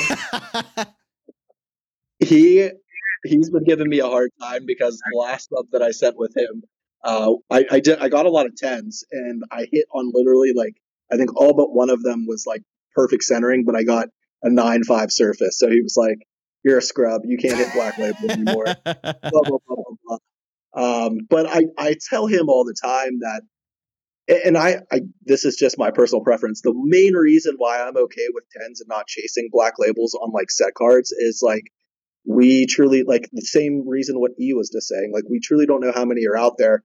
And then whenever you have a card that is perceived as a big chase card, and I'm gonna use the hit signature card as like the card of choice here, because for the longest time everybody asked a premium for that card. Everybody wanted to be like the same price as Awakened Power, when the card itself, like Hit, is not a super popular character. And then whenever they had Jiren come along, like that nerfed him even further. So to me, like that card didn't have like the fundamentals to it, but people still ask the premium. And then recently, like more black labels have surfaced of that card, which the moment like more black labels surface where like a card goes from like 1 to 2 black labels to like 3 to 5, like it just absolutely destroys that card. It becomes not as appealing. So I don't know. I don't know how many it would take me off of TCG Player, because I just recently had a very bad experience on TCG Player, which he knows all too well. But yeah, I don't know. I wouldn't invest too heavily on something where I feel that there's a possibility that more could surface. All right. Well, Chris, there you go. All right. Next question comes from Willie Westgard. When looking at a collector item, is the art or character more important to you? I think character matters the most. I don't know. What about you, E? Well, as somebody who loves Gotenks and Krillin, right? So I like all characters in Dragon Ball mostly. Like it could be the farmer with the shotgun, and if it had a cool art, I'd be totally down with it. So for me, like character is important, but I collect so much random like stuff that for me, I think the artwork is important. Like I can be convinced of like even a character that's from like Super Dragon Ball Heroes that I don't really know that much. If they've got a cool artwork, I can be into it. So for me artwork goes first. All right. I don't know. I think character matters just because until we grow and have more like niche collectors, kind of like what he was talking about, like maybe somebody who likes like Krillin or somebody who likes Tien, like right now it's very much anything that sells, it's from the collector side is Vegeta or Goku. Oh, if you're asking in terms of for sale, then yeah, character absolutely matters in terms of like economics. But personally, for my collecting, personal preference, the artwork matters more than the character. For me too, I think, I don't know, I tend to be more interested in like transformation as well. Like if there's a certain transformation that I like more, then I'm probably more likely to chase those cards than, cards that I'm just like, this transformation is kind of pointless. Interesting. From from a collector standpoint as a whole, just like in general, do you think that people tend to lean more towards specifically character? I feel like that's what I'm gathering more is when it comes to collectors as a whole, as of where we are right now. I mean, I think it's reflected to, like, if you look at like prizing, right? So when you look at prizing from like the past, like we'll use last year. As you guys know, I just recently got my first medal, and in that prize year, you had Goku, Sin, and Vegeta, and like for whatever reason, Sin is like not acknowledged in like the same breath as the other two for that year because he's just not as popular as a character. So like to me, I think if you're going after something, you want to go after the most popular characters just to protect yourself. But if you're interested in being like a niche collector, then go for it. I mean, there's no wrong or right way to collect. But I think if you're trying to look at like your entry level of purchasing in, and then like where you maybe see yourself cashing out, you have to kind of like weigh those options when you're buying some of the stuff. Makes sense. And I know he is a player too, so I think he was definitely trying to. I think he wanted to hear from each of you what your personal preference was, but I think that's why I asked the follow-up question, because I think he also wanted to know kind of where the collector community stands just in general, what tends to be, which way do they lean. So cool. Definitely cool perspectives there. All right. Next question is from TCG Can 2. He says if a friend he or she says, if a friend gives you a steal of a deal, should you offer the deal back to them before selling? This is a funny question. So this is directed towards me. And yeah. So I bought a Awakened Power from him at the end of, I think it was 2018. So before anything like boomed, I had bought like 3 raw copies. Oh no! I was looking to buy another copy because I had bought 3 copies, but I didn't necessarily like any of them that great. A lot of them at that time had like the specs and stuff like that, which is normal, right? Right. So he offered to sell me he had 2 of them. He had 2 9.5s. One was a strong 9.5, and then the quad 9.5 that he sold to me. So he sold it to me in 2018, and I had it in my collection. I had an opportunity to make a trade. I didn't actually sell it. I made a trade to Bro Namath to get a Worlds card. And I took that opportunity. Whew. He had already sold out of the game. He had already sold all of his other previous signature cards, and his previous Awakened Power. Never mentioned it to me that he wanted to do it, or wanted it back. And he felt good that I took parts of, my collection, including 2 first edition, a Shining Charizard and a Shining Raichu, to upgrade into 1 card. So it wasn't that it came at, it came at the cost for me from my personal collection on multiple cards, not just that 1 card. But he was he felt slighted for me not sending it back to him at 2018 prices, which he never even asked me about. I said, there's some salt there. there is some salt there. And I apologized and I tried to hear him out, and he blocked me because he felt that. I thought this was all like friends, and that's crazy. No, I was like, as soon as you're like from TCG Can 2, I was like, this is nuts, bro. I was not expecting this at all. Yeah, he got really mad at me for that's not crazy. Selling the card back 4 years later. All right. And he never even asked me about it. So TCG Can 2, I'm gonna be real with you, bro. Once you get rid of a card, it's not yours anymore. The value is only what it is at that time. So if you're slighted about that, that's very childish.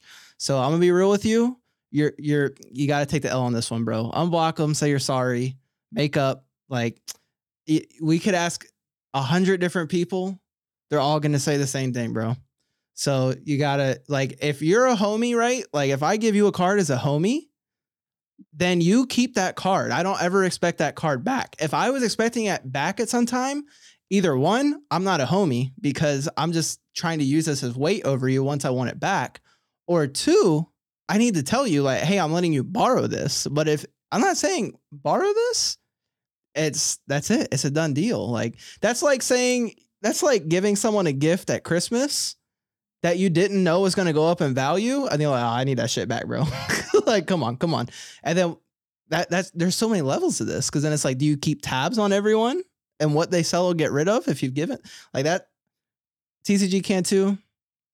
You gotta let it go, bro. I'm telling you, find it in your heart, forgive him, say you're sorry too. You guys can have some milk and cookies. All will be well. Yeah, I mean, it's all good. I'm not mad about it. If I could have done it differently, if he wanted to talk about it beforehand, I would have. But like I said, there was never any conversations about ever wanting it back or anything. And I took an opportunity to upgrade my collection, and Hey, I did what I thought was right for me a couple years after purchasing that card. Yeah, you did nothing wrong. It's crazy that you would have thought about it, because you're a lot nicer than me, Dar. I respect that. You're way nicer than me. All right. Well, dang, I was not expecting that to happen. Got some drama on the podcast. Well, we did waive our right to know the questions ahead of time in our defense. Yeah, you did. You did. All right, we got one last one. This is from PokeBLT. I don't know if it's PokeBLT or Built. PokeBuilt. I don't know. BLT. All right. Like the sandwich. Bacon, lettuce, tomato, baby. All right, here we go. Why is AP the face of the game when it's like the fourth set released? Since it is the Dragon Ball Super card game and not like the Dragon Ball Z card game, I understand why like Goku and Ultra Instinct, like, you know, in all his glory in that card, is the face of the game. But I am surprised that it still commands. I mean, I am surprised that I'm not, given probably how hard it is to pull, and how expensive the resale on those boxes are at the moment. But I am kind of surprised that it is still commanding such like a premium over everything else that's been released in that set before and since. It's funny because like this card, I feel like people think I hate this card, and I actually don't hate it at all. But I think it's a really, really nice card. I think it's very much overhyped because so many people are emotionally attached and got invested into it. So like I think that leads it to being the face of the game because so many people flash it as like the grail of the game. But I think in terms of like, this goes back into like the character and transformation thing. Like I think Ultra Instinct is on par with like Goku going Super Saiyan for the first time. Like I still think Super Saiyan like against Frieza is the ultimate like transformation moment. Agree. Yeah. But I could see realistic arguments for like UI as well. Sure. My only concern with it like being the face is like what we were talking. You had me and Emmerich had talked about on our game or on our podcast or Spotlight rather. We were talking about some vintage stuff, and somebody asked about this as well. With what I'm seeing with Bandai doing with these reprints, and you said you didn't think this would ever happen. Like I feel like they want to engage and get as many people into these games as possible. Like I think that's a possibility that they could do like an Awakened Power GDR or some type of thing where like it diminishes like the first printing of it. I don't understand why it's still the face personally, but I think it just was the reason why a lot of people got in, and it just commands that. And it's kind of in a less, I guess, much less severe way. It's got the Charizard effect. Like no one knew how collectible that would be. So people weren't preserving that card people aren't preserving weren't preserving Awakened Power back then like they would if they pulled a God Rare today. You know what I'm saying? But that's the interesting thing. If you look at like the pop reports, it actually shows like it is probably the most graded card, and it actually has the highest PSA 10 conversion. Like, really? That's interesting. It's like I don't know exactly what it was. I think the last time I saw it was like in the 430s. Do you think that's more of a? Do you think that's more of a testament of just like the card quality itself, or do you think overall, as far as number of copies submitted to number of copies getting at 10, do you think that is proportionally actually greater than other cards people are chasing? It is. I mean, if you look at okay. If you look at so for instance, if you look at SSB Vegito from like Union Force, like it's almost a dead even split of like 10s to 9 conversion rate. Like that technically is a harder card to get in a 10, but it's also like half the price. And that's also like what's interesting about that is it's the first SCR as well. But I just think that because it's Goku, because it's the first like really Ultra Instinct card that like where he's like finally kind of mastered it from like the show. I think that's why it's the face. I think it's just more of like the defining moment of the new series. So that's why it gets that notoriety. And I think it's rightfully deserved. The only thing that I don't like about it was like It's last year when people were like manipulating it, like there was no need for that card to ever be like $5,000 in the PSA 10. Like, right. Like if you're the most traded card in the game, like there's only so much. Even like Charizard doesn't even have that effect. Like if you look and try and get like a Charizard in a PSA 9, like it's a commonly traded card. Like those cards shot up during COVID and have shot right back down. So like, Yep.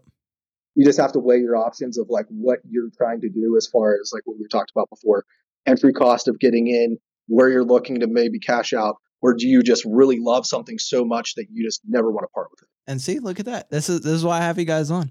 This is why it's important that players understand more, because that's something I didn't know.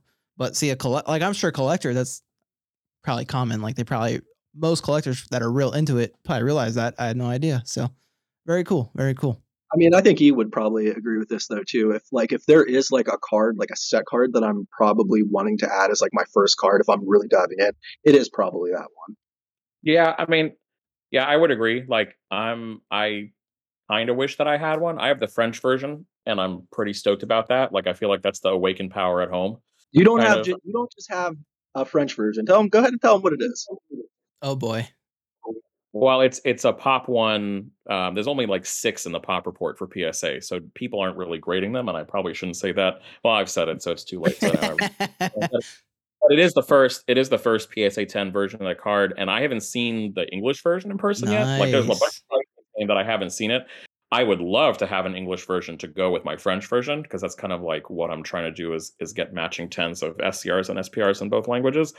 But you know, it is a nice card. Like even French with like the foiling that it has, like it is a really nice card. I don't think it's like my favorite card in all of Dragon Ball Super. I think my favorite card will be like the upcoming, yet to be announced Krillin or Master Roshi SCR.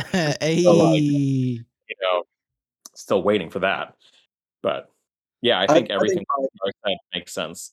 I think it's always going to be at least perceived as a top 10 card. I can't imagine a reality where it's not.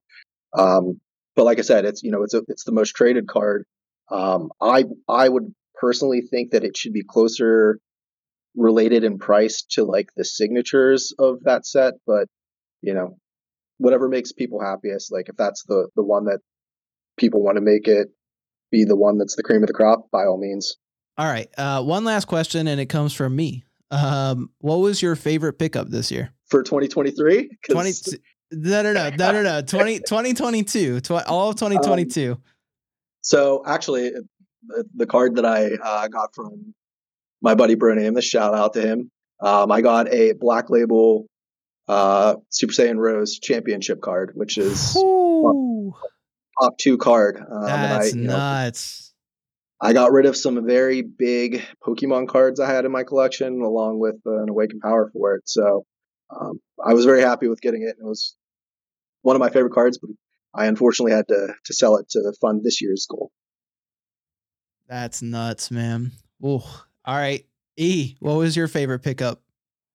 I think grading that French Awakened Power to me was like probably I started grading this year, and I've had some really good success. I graded the first Black Label Oath of Z and then sold it the same day that I got it because somebody tossed me a ridiculous offer, and that was pretty cool. And I have another card that came back from that same sub with a Black Label grade. But I think that PSA 10 French Awakened Power, and the fact that there's only 6 in the pop report and 1 10, I think, at least for now, there's another collector in Belgium who's like, we're both trying to flood the pop report with foreign cards.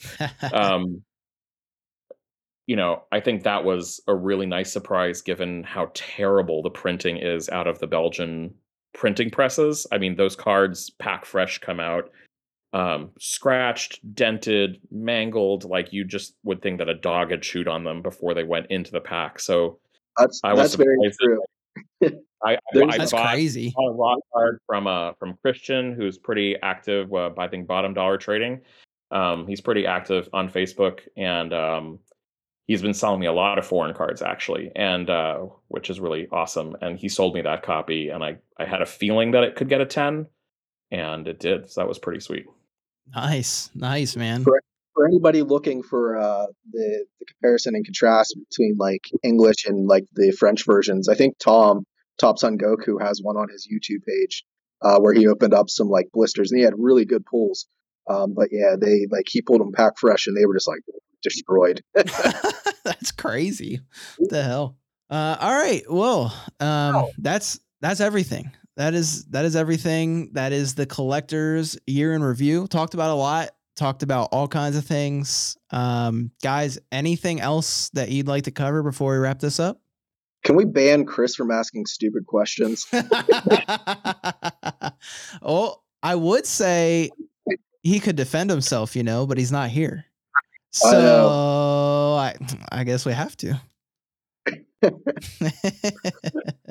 I appreciate you having us on, Jimmy. It's nice to be like on the opposite side of it, because we're guiding like the questions and stuff like that. So it's fun to always do the inverse of that.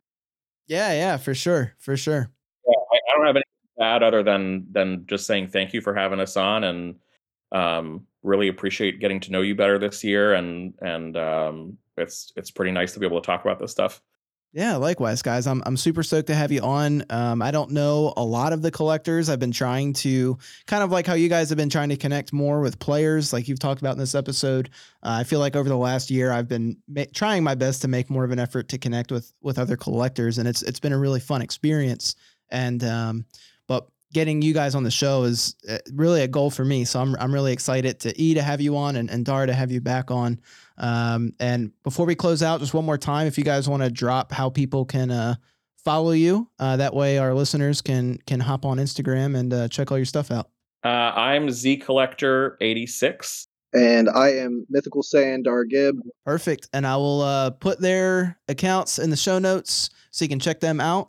And but yeah, guys, again, thank you so much, and hopefully we'll talk again soon. Sounds good, brother. Thank you. I got a special order on a pallet of sweets for Jocko. Wait, aren't you Monaka? Monaka's Delivery Service. All right, hopefully everybody enjoyed that episode, taking a little break from player content, diving a little deeper into the collector space. Don't do those episodes too often. I know most people listening here are primarily players, but I know there's also a good amount of us, myself included, that does enjoy collecting, and there's some collectors who check this out as well. And I think it's important that we continue to bridge that gap between players and collectors. A lot of times players tend to not play so nice with the collectors and vice versa. Sometimes there can be some tension, but at the end of the day, we're both just enjoying Dragon Ball cards. So I think it's important that we kind of bridge that gap, bring both communities together. Only positive things can result from that. That said, let's jump into listener questions. This is a long episode, so I'm only going to do one today. This will come from patron Rabbit Squirrel. John asked, if Marvel Snap did a collab with Dragon Ball, what card or character would be in the game, and what do you think it would do? All right, so this isn't what I would want. This is what I think that they would do if they did a collab. Because if it was my choice, you guys already know. It'd be Roshi, Oob, or Beerus if it was my choice, right? But that's not the question. The question is, what would they do? So I think it's pretty obvious. I think that they would do Goku. They are pushing Gohan as of that last movie. So I could see like a Beast Gohan. Like, I'm pretty sure Fortnite just got like Gohan and Piccolo. Yeah, you know what? I could see a Beast Gohan Marvel Snap card. Given superhero, they're trying to push Gohan, all that jazz. Yeah. I'm gonna say Beast Gohan because Goku's the obvious answer, right? Let's be a little more fun than that. I'll say it's Beast Gohan. And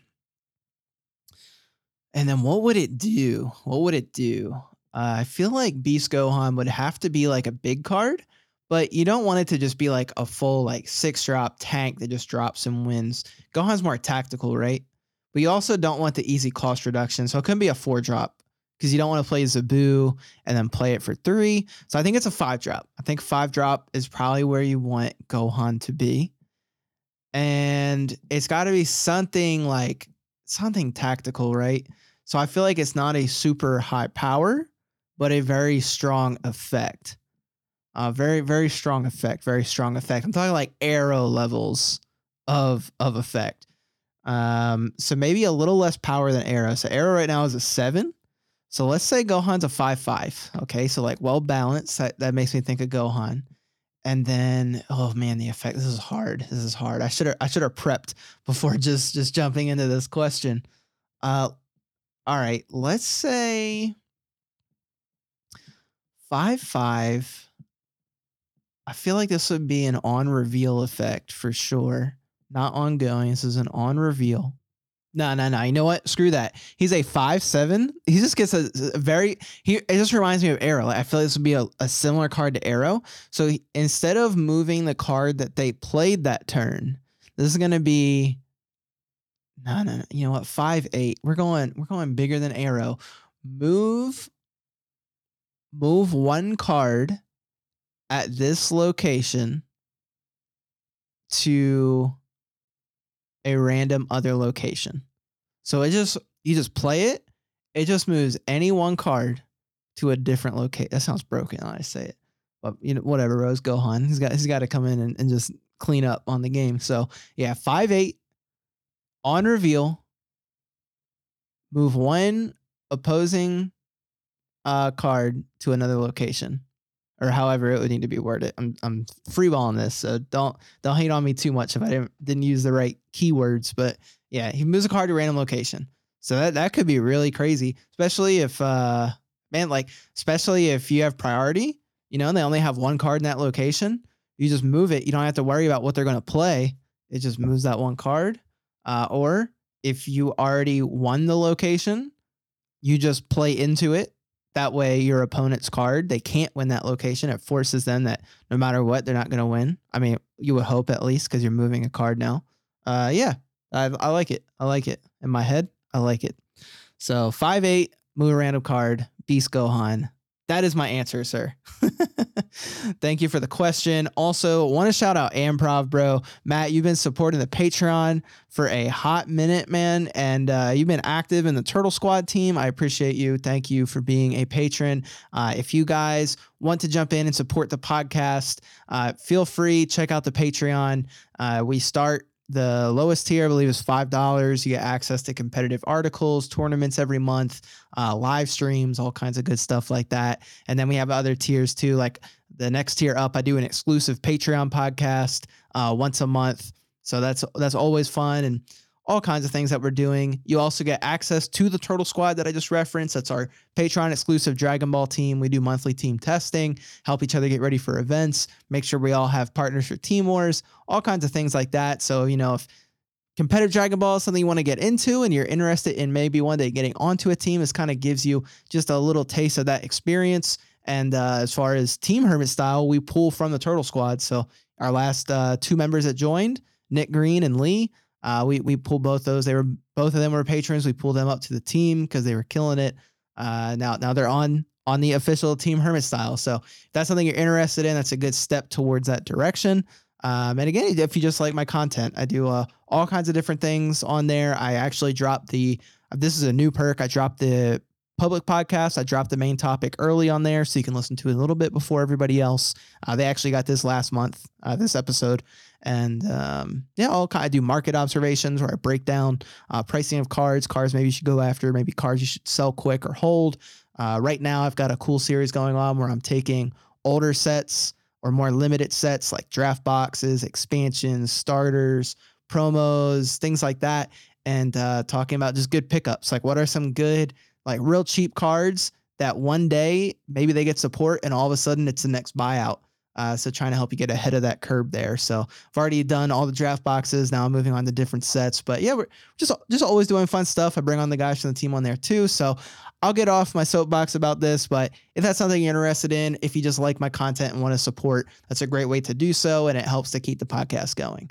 But anyways, stay tuned. Next episode, it's already recorded, already ready to go. I'll probably drop it this week too. I did an awesome show with Aspira where we give our thoughts on the digital client that is coming soon. We don't have much detail, so it's a fun speculation episode, and we kind of give our takes on what we think it'll be, what we think it needs to be, and just kind of, giving some realistic expectations for what we think will happen once it drops. But anyways, thank you again for listening. I'll talk to you next time.